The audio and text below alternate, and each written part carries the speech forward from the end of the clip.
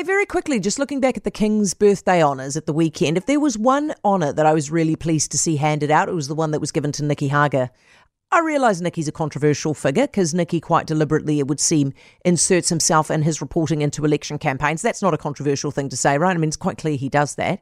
And because he does that, he often becomes the villain to the group of voters who are supporting the target of his investigation, right? So whether it's the supporters of Helen Clark in 2002 or Don Brash in 2006 or John Key in 2014, they tend to turn on Nicky Hager.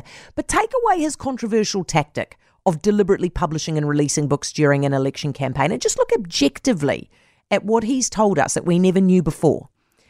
And if it wasn't for Nicky Hager, there are quite a few things you wouldn't have known. For example, you might not have known about Five Eyes today. I mean, there are 5 countries in that security grouping: the UK, the US, Australia, Canada, and New Zealand.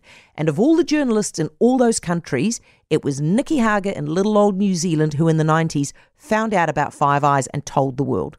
It was Nicky who told us about dirty politics, about our soldiers probably killing civilians in Afghanistan, about Corngate, about the exclusive brethren trying to help the National Party.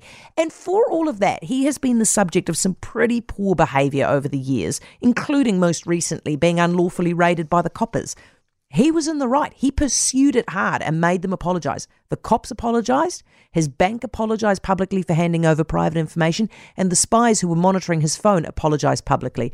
Now, Nicky, the reason I like Nicky is because Nicky's got that rare thing that I really admire, which is not giving a stuff what people think of him, just sticking to his principles, whether you agree with the principles or not.